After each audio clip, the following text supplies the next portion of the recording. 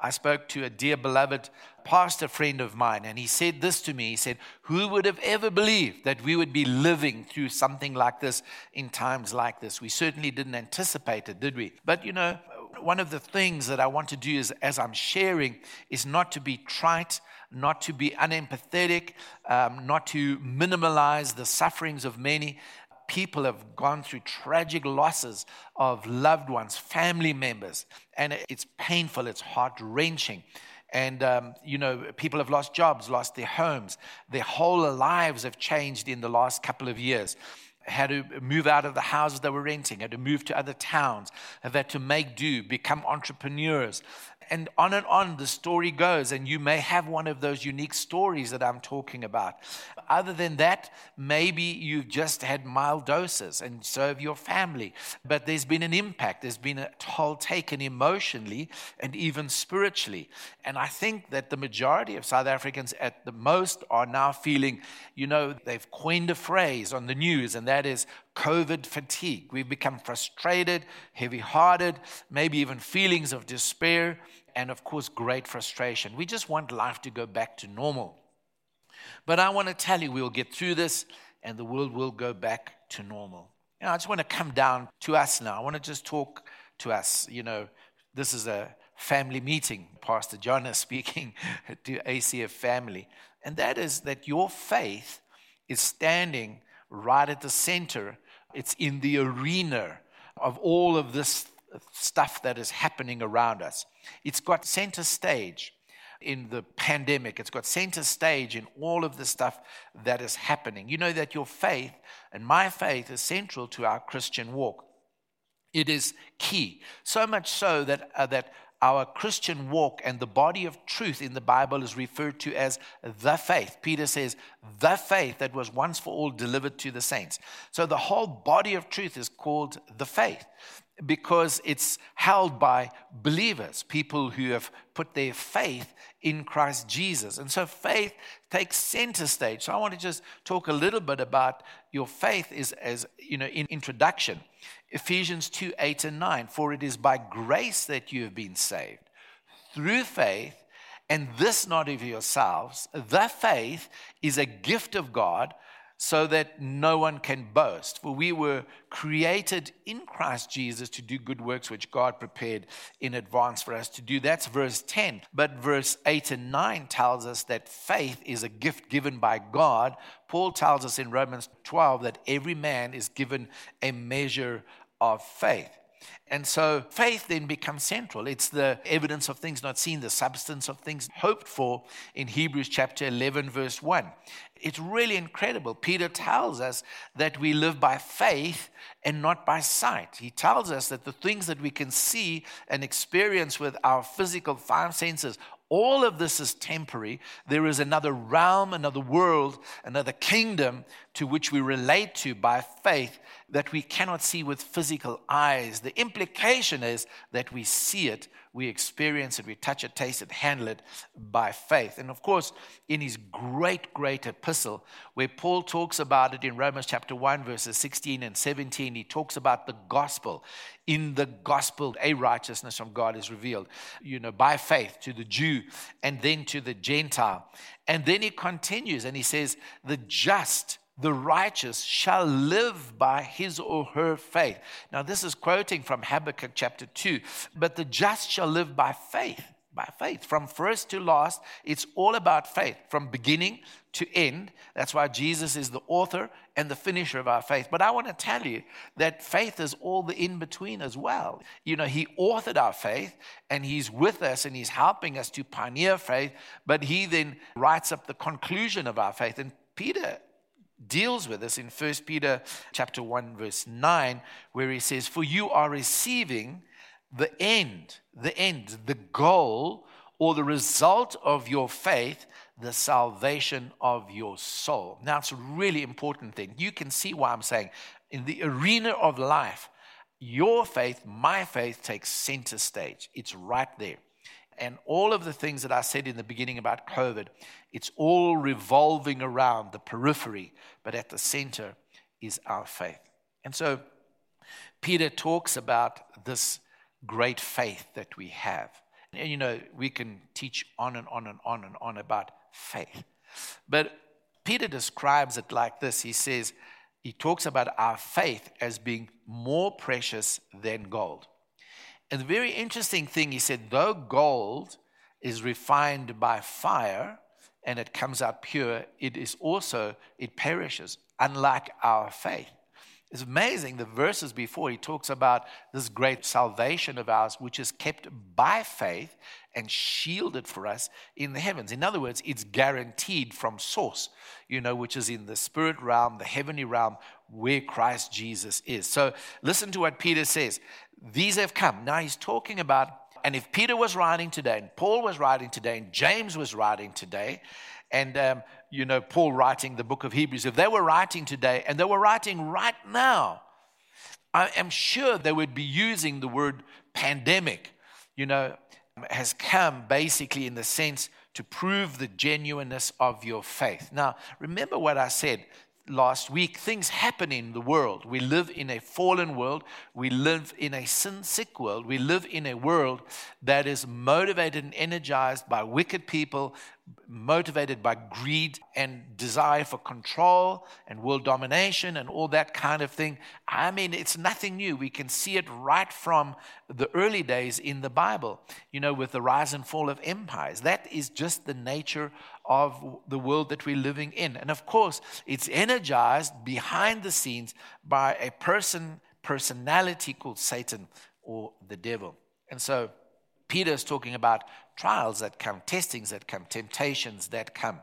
And he says, these have come so that the proven genuineness of your faith, the proven, everybody say it, proven, so that the proven genuineness of your faith. Faith is faith, and it's great, but it needs to be proven. And here Peter says, when it's proven, it's genuine. The proven genuineness of your faith, of greater worth than gold, which perishes even though refined by fire, may result in praise, glory, and honor when Jesus Christ is revealed. Now, not going too much into this. In other words, those things, so I was talking about all of these things that are happening. And there's different things. There are seasons of temptation. There is our personal weaknesses and failings. There's fallout in our lives from a lack of wisdom. And I've suffered a lot of fallout from a lack of wisdom. And attacks by evil people, the weaknesses, sins, and immaturity and lack of wisdom of good people that just make mistakes that impact on us because we are not islands. Relationship struggles, sickness, difficult periods in the world like we're going through now. These have all come so that our precious faith will go through the fire and come out proven genuine. And it has to be tested. Everything has got to be tested. The car that you drive was tested. The furniture that you sit on, everything is tested. There's a standards that has to be applied. Otherwise, you buy junk. And what would be the purpose? And so what would be the purpose for us if our faith is not tested? And so the testing of our faith, we have to see right throughout the Bible. Now, last week I gave you many, many scriptures. And again, we can see. So one of the earliest examples I can think of is in Genesis 22, the testing of Abraham, when God spoke to him and told him to go and sacrifice his son, Isaac. Now, this was the son of promise, you remember, the son that Abraham believed for, the son whom, when Abraham believed, it was credited to him as righteousness, the son when Abraham, not weakening in his faith, but continuing against hope, believing, this same son that they trusted God for, where because of their faith, God reversed their age. Hagar was an older woman, a more mature woman, should I say, at the time of the promise. But eventually the king Abimelech looks at her and sees a beautiful woman that he wants for his harem. And so there was age reversal because of their faith. It was this son, the product of their faith, that was now their joy and their laughter. And God says, sacrifice your son, your one and your only son. And Abraham was such a friend of God, knew God, trusted God so implicitly that he was going to go through it. You know the story on Mount Moriah, that he was about to plunge the knife into Isaac. And remember, even his son had said, Father, the sacrifice, the wood for the sacrifice, but where is the sacrifice? And of course, Abraham made that faith statement, God himself will provide a ram or a lamb. And he did. On that very spot, Jesus was crucified. But listen, he was about to go through it, and then the angel stopped him. And then Abraham turned around and saw a ram caught in the thicket, and he sacrificed that instead. But in his heart, he had gone through it, and because he was going to do it. So now listen to what God says. Man, this is like really an amazing verse. Genesis 22, verse 12. This is what God says. He was about to do it. This is what God says. Man, I saw this with fresh eyes yesterday. God says, now I know. You might say, Pastor John, but surely God knew before. Well, in a way, yeah, he does. He does know before. But it was only when Abraham was prepared to do it. Remember in the offering, I talked about things come out of the heart. What is in the heart comes out in actions. So if you want to know what's in a person's heart, you look at their actions. And so God says, now I know that you fear God, since you have not withheld your son, your only son, from me. And our actions prove our response to God. And then it's almost like God could say, now I know that you trust me. How we respond in this pandemic proves to God or shows God. Now again, you might say, Prophet John, but surely God already knew. Well, I'm just telling you what God says. God is also looking for the actions. But most of the times, it's not to prove anything to himself or show anything to himself. It's to show us what is in our hearts. Because most times, we are oblivious of what is in our heart. It's just in times of trial or difficulty or pressure or whatever, that is what is inside comes out. Amazing. And so, in Hebrews chapter 11, verse 19, this was Abraham's mindset, this great Hall of Fame chapter. Abraham figured that God could even raise the dead. And so in a manner of speaking, he did receive Isaac back from the dead. So he figured, God promised me the son. Now he's telling me to kill the son. So, okay, I'm going to do it. God stops him. But the rationale behind it, the mindset behind it was, God will bring me through, and God made a promise to me. And I believe that's a promise that we need to have in all our negative situations. I remember a great Pentecostal preacher preaching once, and he was saying, when you're going through hell, he said, just keep doing that. You're going through. Don't stop. Don't stay there. And listen, and again, without demeaning the sufferings of some people, we just need to press ahead and to go through all of these things. Abraham's response to God was to God's character and God's ability and to the credibility of his word. He can bring something good out of a very negative situation. And so he was prepared to go through it. Church, family, that's the attitude that we're supposed to have. And I'm really praying, really praying for you. I pray for all our network pastors and pastors who are friends and not part of our relational network. I really pray that God would just give you the endurance to press through. There's a lot to be said in endurance and perseverance. So it's just interesting how God says, now I know. In James chapter 1, verses 2 to 4, when James says, consider it pure joy, brethren, when you face trials of different kinds. And the result, he says, is the outcome, because it's an outcome-based test, is that James says that we become perfect, mature, complete, and absolutely lacking nothing. And so, really, at the end of the day, any trial, any temptation, the test consists of, what do I believe about God? So where is my faith in relationship to who is God? And what has he said? And what will he do? So 7 beliefs we need of trying times. Peter says it in 1 Peter chapter 1, verses 6 and 7. He said, when we face many and various trials. I read it last week, so I'm not going to read it again. So I just want to give you six little things that Peter talks about in those 2 verses. And he says, the test is only for a little while. You can read the verses because I need to get on to something else. You can read it. 1 Peter chapter 1, verses 6 and 7. Peter tells us it is only for a little while. Now, sometimes a little while is 2 years. We've been going through this thing, but it's for a little while. In other words, it's not forever. And every test is some kind of a trial. It's not a Bible knowledge test. God doesn't just drop a piece of paper down and say, okay, how well do you know your Bible? But really, tests is about our knowledge of God and the knowledge of His Word, and it's a test in a trial.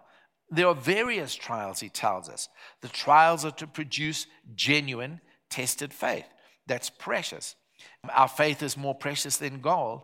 And then number 6, this faith, this tested faith that causes us to persevere and endure results in glory to God. At the end, God gets glory. Listen, He doesn't get glory from our failures. He gets glory from our victory and through getting through. Now, maybe I'll touch on it next week. God ensures that we never fail a test. It's incredible when you look at the story of the Israelites in the wilderness wanderings and how God took them around and faced different place, similar situation, different place, similar situation, different place, similar situation, until they started to learn how to trust God. Listen to what Peter says in 1 Peter chapter 4, 12 to 16, and I'm going to read it. And so we're talking about 7 beliefs we need in trying times. 7 beliefs. Number 1, God tests every believer many times and in many different ways. So that's number 1. 7 beliefs we need in trying times. We need to understand from His Word. God tests every believer many times and in many different ways. Like I said, there's 6 little points. Test is only for a little while, etc. But listen to what Peter says here. Dear friends, do not be surprised at the fiery ordeal that has come on you to test you. There it is. It's clear. It's evident. It's in the Word. And God doesn't just test you with the Word. He doesn't just test you in preaching. He tests you in real life circumstances, real life situations that is kind of like tailor-made. And when I talk about tests and trials, some people say God engineers tests. I'm still thinking about that one, and maybe He does. But one thing I do know, because of the world that we live in, tests are going to come. Trials are going to come. Fiery ordeals are going to come. Hard times are going to come. Temptations are going to come. And Peter says, do not be surprised at these ordeals. They have come to test you. They've come to test you. And Peter goes on, he says, as though something strange were happening to you. Isn't it amazing how we get so shocked? Hey, we get shocked. Oh my goodness, I'm going through a hard time. Oh wow. Like Peter says, your brothers all over the world are going through the same thing. Don't think you are done by. Don't think, you're the only one going through it. He says, don't be surprised at the fiery ordeal. It's come to test you. But he says, but rejoice inasmuch as you participate in the sufferings of Christ. Now, Christ was righteous. Christ was innocent. Christ was perfect, and He suffered at the hands of wicked people. And Peter is saying, we got to understand that because we're in this world, because of just the mere fact that we are humans in this world, we're going to face it, let alone because we are Christians. So he continues to say this, if you are insulted, oh yeah, so we need to be overjoyed because of the glory that will be revealed. You see, that is a result-driven test. And so he said, the Spirit of glory and of God rests on you because of it, if you persevere and if you come through. He says, if you suffer, it should not be as a murderer or thief or any kind of criminal or even as a meddler. However, if you suffer as a Christian, do not be ashamed, but praise God that you bear that name. The point that I wanted to bring is, don't be surprised, it's come to test you. And so the testing is all around your faith. Second point that I want to bring, only a couple more. God has intimate knowledge of you, your situation, your circumstances, your trials. God has an intimate knowledge of you. Listen to what the prophet Jeremiah says. Jeremiah 17 verse 10. He says this, I, the Lord, search the heart, I test the mind, even to give to each man according to his ways, according to the results of his deeds. And so the Lord wants to bless you. The Lord wants to bring out the result of a tested faith. That's glory to God, a proven character, precious, genuine faith. And then there's a result, in blessing for you. And so the 3 things that God targets under the fact that God has got intimate knowledge of you. God targets 3 things during times of testing. and he targets them in order to change them. The first thing is God targets your character to change your character. Wow. We'll touch on that a little bit more next week from Romans chapter 5, but there's no time for us to look at it now. So God targets three things. Number one, your character. Number two, your conduct. God wants to change your conduct. Because if pressure comes and you blow it, you lose your cool, you throw all your toys out the cart, you want to give up, you want to pack in this Christianity thing, faith doesn't work, prayer doesn't work, giving doesn't work, whatever it is, just whatever it is, God wants to change our conduct. So God wants to change our character. God wants to change our conduct. The third thing that God wants to change, and he targets it, is our motive. Man, that one there is tough, eh? Because very often we are not in contact with ourselves, we're not aware of ourselves, and we don't even know what drives us often. And a lot of it is often because of our failings, our weaknesses, the stuff that we went through, and we don't even know what drives us to be manipulative or controlling, sullen or angry. We don't know what the motive is behind, and God allows times of testing to come in order to change our motive and to make our motives pure. Third thing, God is with you in all your tests. And you need to understand that. And, God put stories in the Bible, which are not just stories, they actually happen. And one of them was Shadrach, Meshach, and Abednego. Remember, Daniel interpreted the dream of the statue to Nebuchadnezzar. And he said, "O king, you are the head of gold." And then there's the torso of silver, next empire. Bronze, the next empire. And then iron and clay, next empires. And so Nebuchadnezzar got all puffed up. No, I want to be the whole statue. I want to continue forever. And of course, his demise, how he fell and became like a beast of the field. And then later he came to repentance. So the dream interpretation was chapter 2, chapter 3. Now Nebuchadnezzar builds the statue of gold. And he says, right, everybody bow down and worship it, And God has just said, no, you're just the head of gold. You're not the whole statue. And of course, Shadrach, Meshach, and Abednego refused to bow down. The whole story. And their response was, the king made the fire 7 times hotter. And even the soldiers, when they went to go and throw Shadrach, Meshach, and Abednego into the furnace, they died because of the heat outside of the furnace. And of course, the fourth man appeared in the middle of the flames. And of course, the fourth man was Jesus. Shadrach, Meshach, Abednego, Jesus. He's with you in all of your fiery ordeal. So that was an actual event, but it's put into the Bible to show us that no matter how hot the fire is, how difficult the ordeal is, how intense the temptation, Christ is with you. He's with you. And so those young men said this. He says, if that is the case, our God whom we serve is able to deliver us from the burning fiery furnace, and he will deliver us from your hand, O king. Next verse. But if not, even if it doesn't, even if he doesn't deliver us, let it be known, we will not bow down to you and serve your gods, because nor do we worship the gold image which you have set up. And so, but it doesn't detract from the fact that he's with you. The fourth point that I want to bring, just a couple more points, is that at all times during your trial, at all times during your test, at all times during your ordeal, at all times, God is sovereign and he is in control. Have you ever wondered why the book of Job is in the Bible? Oh, my word.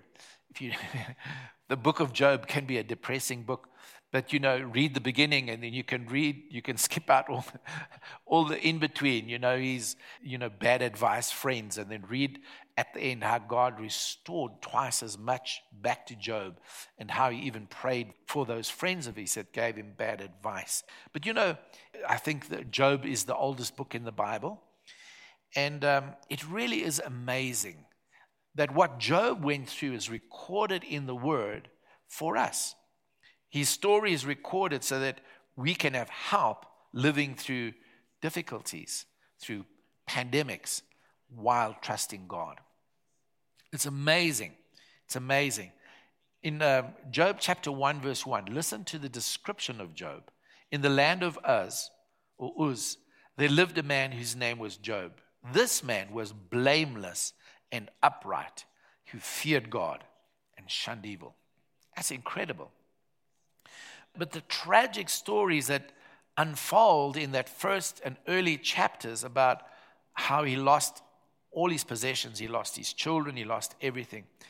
And the Bible tells us that it was the Sabaeans in verse 15, and then the Chaldeans came, verse 17, and he suffered great personal loss. And so there were wicked people, evil people, the Sabaeans, the Chaldeans, driven by whatever, they were driven by. And here was a righteous man who was an innocent victim. And he was a man who loved God. Bad things happen to good people. But good people respond differently to bad people.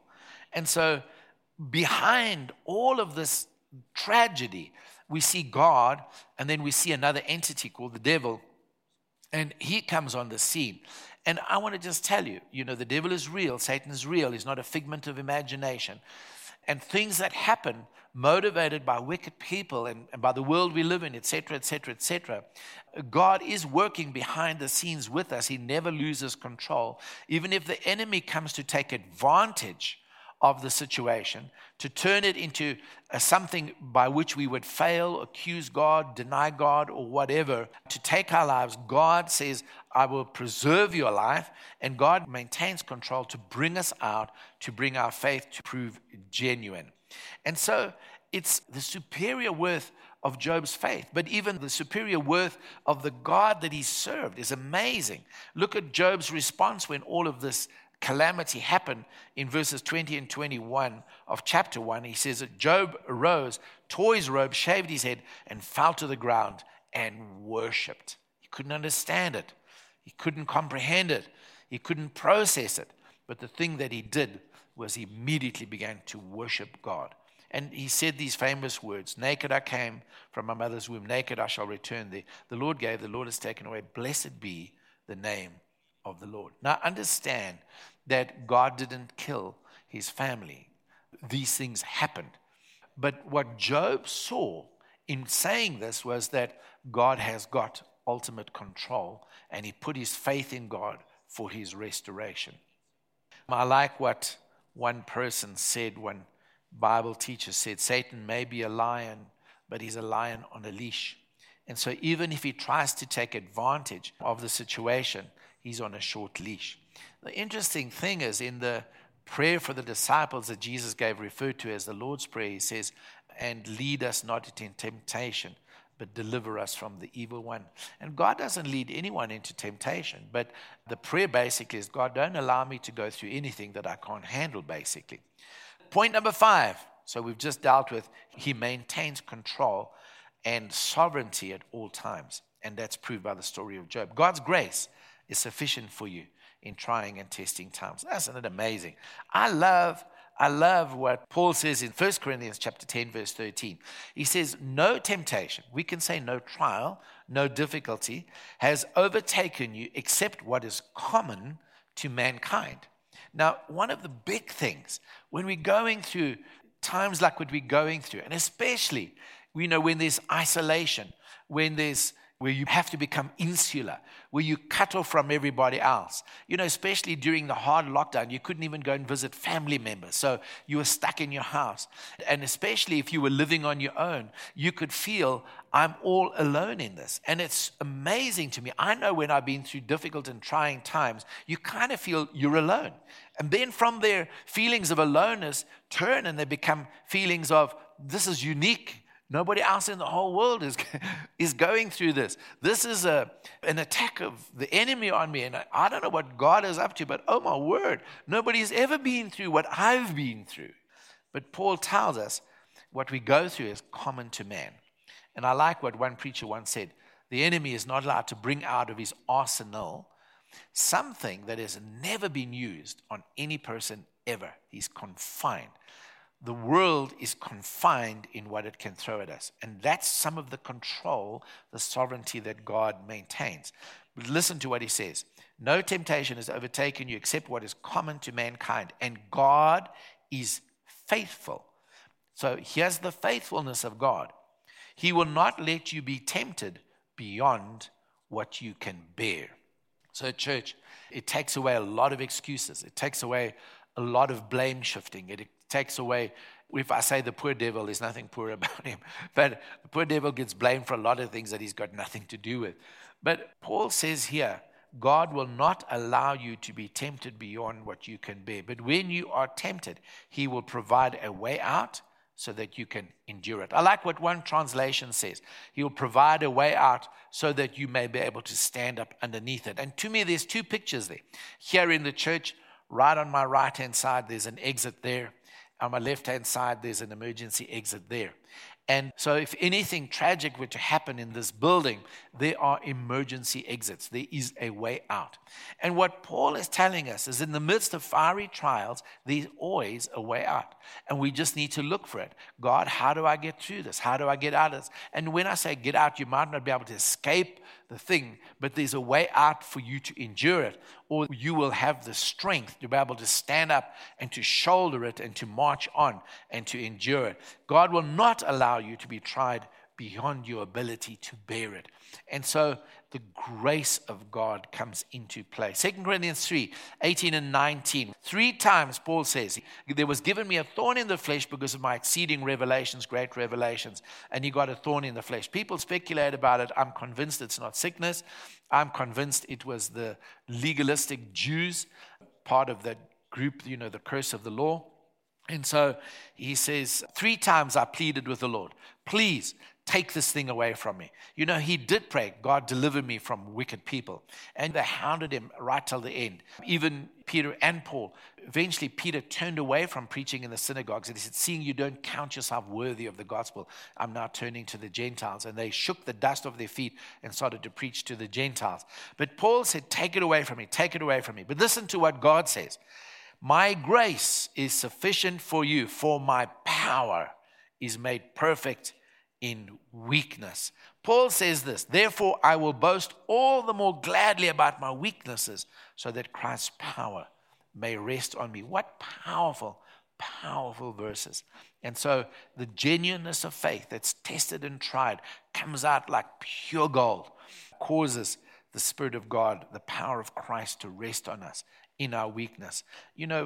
When we come to the end of ourselves, that's where we find the beginning of God. And so trials and tests come to prove us. And God says, my grace is sufficient for you to go through it. There's the odd occasion where God takes his people out. The majority of times, he takes them through. There's times when we wait on him. And those that wait on the Lord run and not grow weary. They walk and not faint. There are times when he gives you wings like an eagle, where you come to the point of breakthrough. He gives you the wings of an eagle to go over the top. But most times we go through. Even though I go through the valley of the shadow of death, I shall fear no evil, because God, you are with me. And that's why he got the name Emmanuel, because he's with us. Number 6, and I've only got one. One of the things that I've discovered, and I'm going to touch it on next week, God has got full confidence in you, and he really does expect you to pass the test. God wants us to believe more and more in him, and so he expects us to pass the test. And, in his grace, if we don't, and he sees that we're failing, the test lifts, and he takes us around again, and he allows us to move on with life. And then different name, different face, but same person. Different place, but same situation. We'll face it again. And he's taught us more, and we've learned more, and this time we're able to go through, and then we pass the test.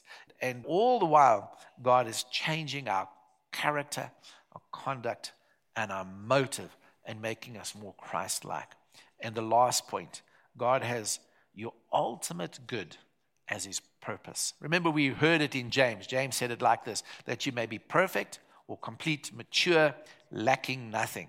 And there are certain things that we don't have yet because we haven't matured through to a place where we can have them, and hence the need for testing and for trials. Maybe you haven't got those millions yet because you couldn't contain it, couldn't handle it, whatever. I don't know. Maybe you haven't got the power in ministry that you have so desired and prayed and fasted for because you couldn't handle it. But when you complete and mature, and then will lack nothing. And so God has your ultimate good as his purpose. And the test is designed for you and you only. It's amazing to me that whenever we go through trials, it's like purpose built for me. And somebody else standing right next to me in church may not be going through anything. And then somebody else behind me maybe is going through something, but it's very different to mine. But the end result is God knows me, God is for me, God is with me, and my race is personal. It's personal to me, it's personal to God, and God wants me to get the victor's crown. You can't get a crown without overcoming anything, you know? And so God's grace is sufficient for us. So listen to this. God has your ultimate good as his purpose. This test is designed for you and only for you. Facing difficulties, this is John Maxwell, facing difficulties is inevitable. Learning from them is optional. If there was a better way, God would use it.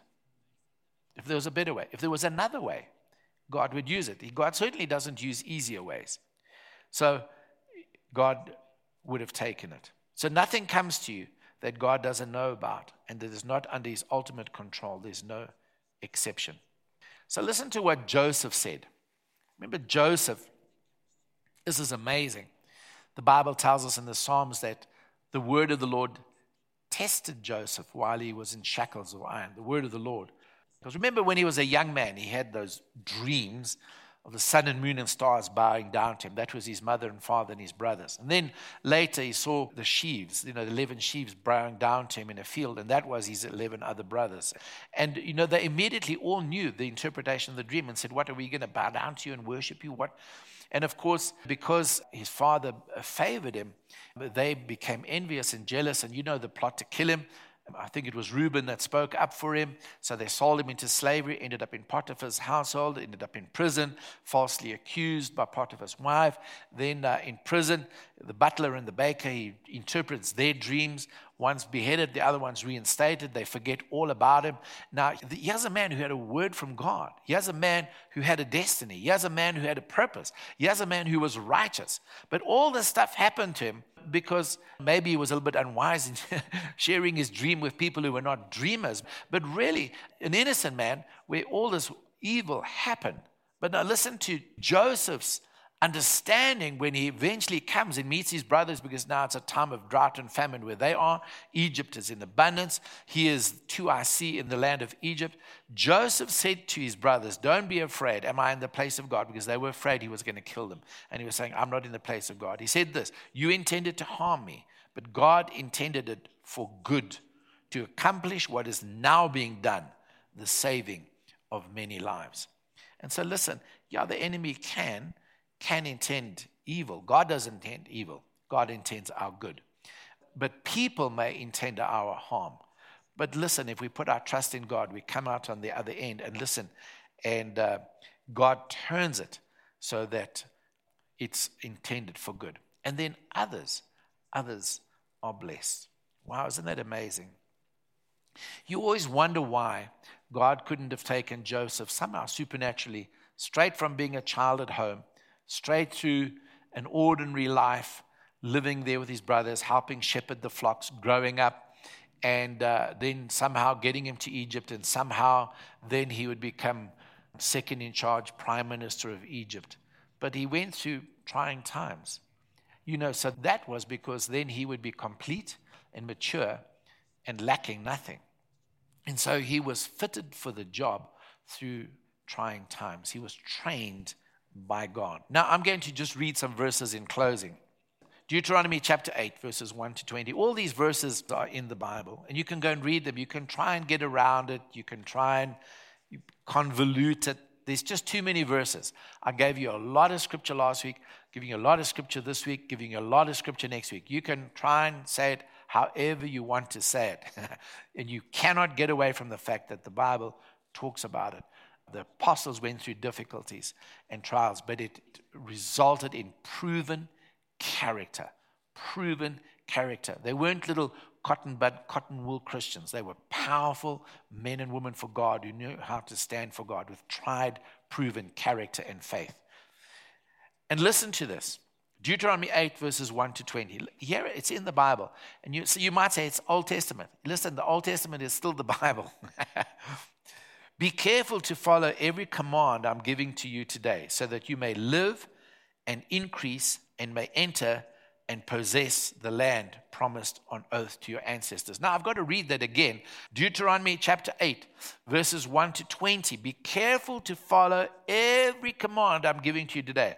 Why does God want us to listen to obey his word? Let's change command for word. Sounds more New Testament, all right? So be careful to follow my word, the word that I've given you, so that you may live, you may increase, you may enter, and you may possess the things of God, the promises. So listen, remember how the Lord your God led you all the way in the wilderness these 40 years to humble and test you in order to know what was in your heart. Well, man, we've just read this. Peter says this. Does not Peter say this? You know, Jeremiah says it and Job says it. So God tests us to see what is in our heart, whether or not we would keep his commands. You know, what's in our hearts is proven by our actions. He humbled you, causing you to hunger and then feeding you with manna, which neither you nor your ancestors had known, to teach you that man does not live on bread alone, but on every word that comes from the mouth of the Lord. Well, learn the lesson, follow the guidelines. And so learn the lesson. The lesson of the word is you don't live on bread alone, so things can be touched and challenged and shaken and etc., but learn to live on the word of the Lord. Jesus quoted it in Matthew chapter 4, verse 4, when he was in temptation, when he was in a trial in the wilderness facing the devil. And he said, man shall not live on bread alone, but every word that is proceeding out of the mouth of God. We need to go back to the word of God in the midst of the trying of our faith. We need to go back to the word. Respond like the word says. Confess the word. Speak the word. Claim the word. He says to teach you that man does not live on bread alone. Your clothes did not wear out and your feet did not swell during those 40 years. Know then in your heart that as a man disciplines his son, so the Lord your God disciplines you. Now from here, we could go, we'll touch on next week, Proverbs chapter 3. And we can go to Hebrews chapter 12, that God disciplines us because he loves us. That word disciplines is train and teach. But he trains and teaches us through the trials. And that's why Paul says, endure hardship as discipline, as your training, because God loves you. Observe the commands of the Lord your God, walking in obedience to him and revering him. For the Lord your God is bringing you into a good land, a land with brooks, streams, and deep springs gushing out of the valleys and hills, a land with wheat and barley, vines and fig trees, pomegranates, olive oil, and honey, a land where bread will not be scarce, and you will lack nothing. Doesn't that sound like what James said, that you'll be complete, mature, lacking nothing? Oh, my word. You know, scripture, confirming scripture. In the volume of the book, it's there. You can't get away from it. I don't care how much grace you preach. You can't get away from it. I'm a grace preacher. But you can't get away from it, except you try and reinterpret the Bible. For the Lord is bringing you into a land that lack nothing, a land where the rocks are iron and you can dig copper out of the hills. When you have eaten and are satisfied, praise the Lord your God who has given you this good land.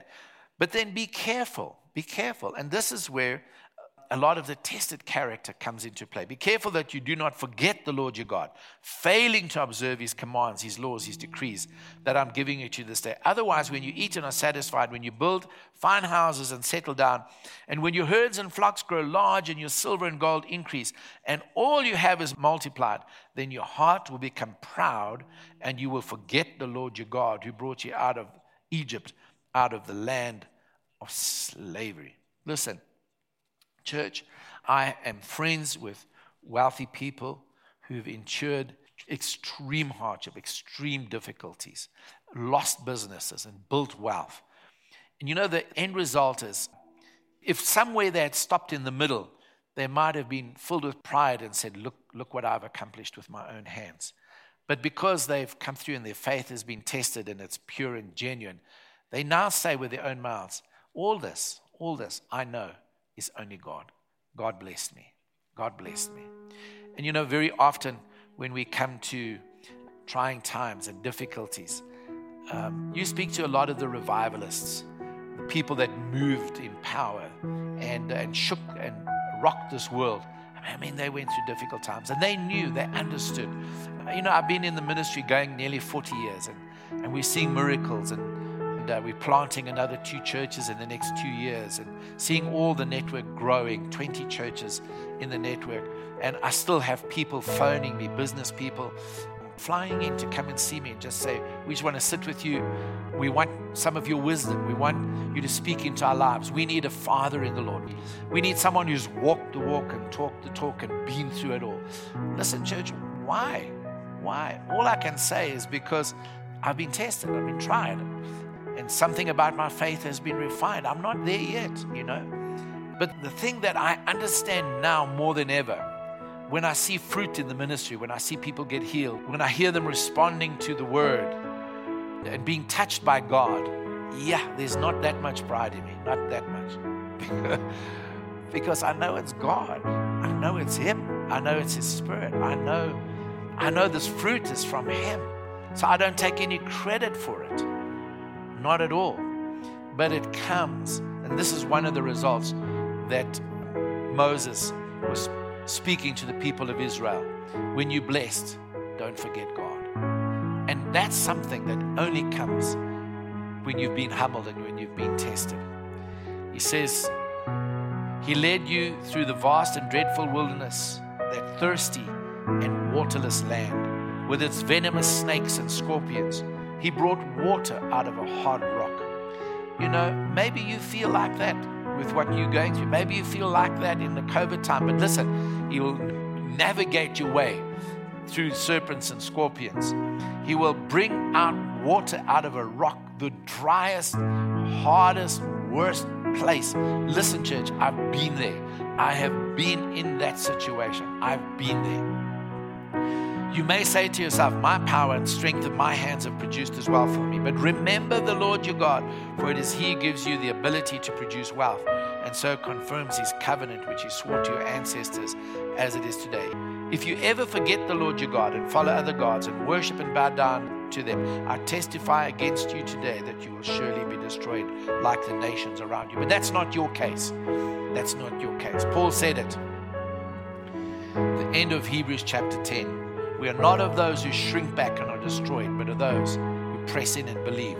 Now faith is the substance of things hoped for. Saints, I trust that this has blessed you. Trust that maybe it makes some sense of what you're going through. Maybe it'll just help you to just change your mindset and respond differently. Respond differently. Church, one of the things I was sharing with a pastor that I phoned, and I said, one of the things that I've realized in this time of pandemic, and especially with this Delta version, and they say that there's a Lambda version on the way, but we're praying against that, is to be present for other people. And through live stream and through phone calls and WhatsApps, I want to be present for you and be present with you. But hey, if I can't get you, I want you to know God is present with you. God is walking this route. He knows it. He's got complete control over the situation. His grace is sufficient for you. There's no thorny language with God. He speaks grace. And what He says is, my grace is sufficient for you. You can get through this. You can do this. I've got confidence in you. I've got confidence in my son inside of you. My son, my daughter, you're going to make it. You're going to come through. You're going to come out stronger. You're going to come out refined. And then some of those things that you were lacking will be added to you. That you may live, may enter, may possess all that God has for you. What a faithful God. Never let you down. Never leave you, never forsake you, even to the very end of the age. Come on, church, God is with us. We can do this thing. We're going to go through. We're going to come out. There's going to be great revival on the other side of this. Going to be signs, wonders, and miracles. You're going to be complete, mature, lacking nothing. So I just want to speak God's grace for you. God's grace that is sufficient. God's grace that enables. God's grace that empowers you. God's grace that is also His compassion for you, His identification with you. God's grace that is full of love and tenderness. God's grace that will take you through. I speak the mercy of God, the great favor of God, and the blessing of God that maketh rich and leaves no regret. That you will be complete, mature, lacking nothing. That you will live. That you will enter, you will possess all of the promises of God. Come on, church. We're going to see it. We're going to do it. The kingdoms of this world are becoming the kingdom of our God and His Christ. The church is rising up, and so shall you in Jesus' name.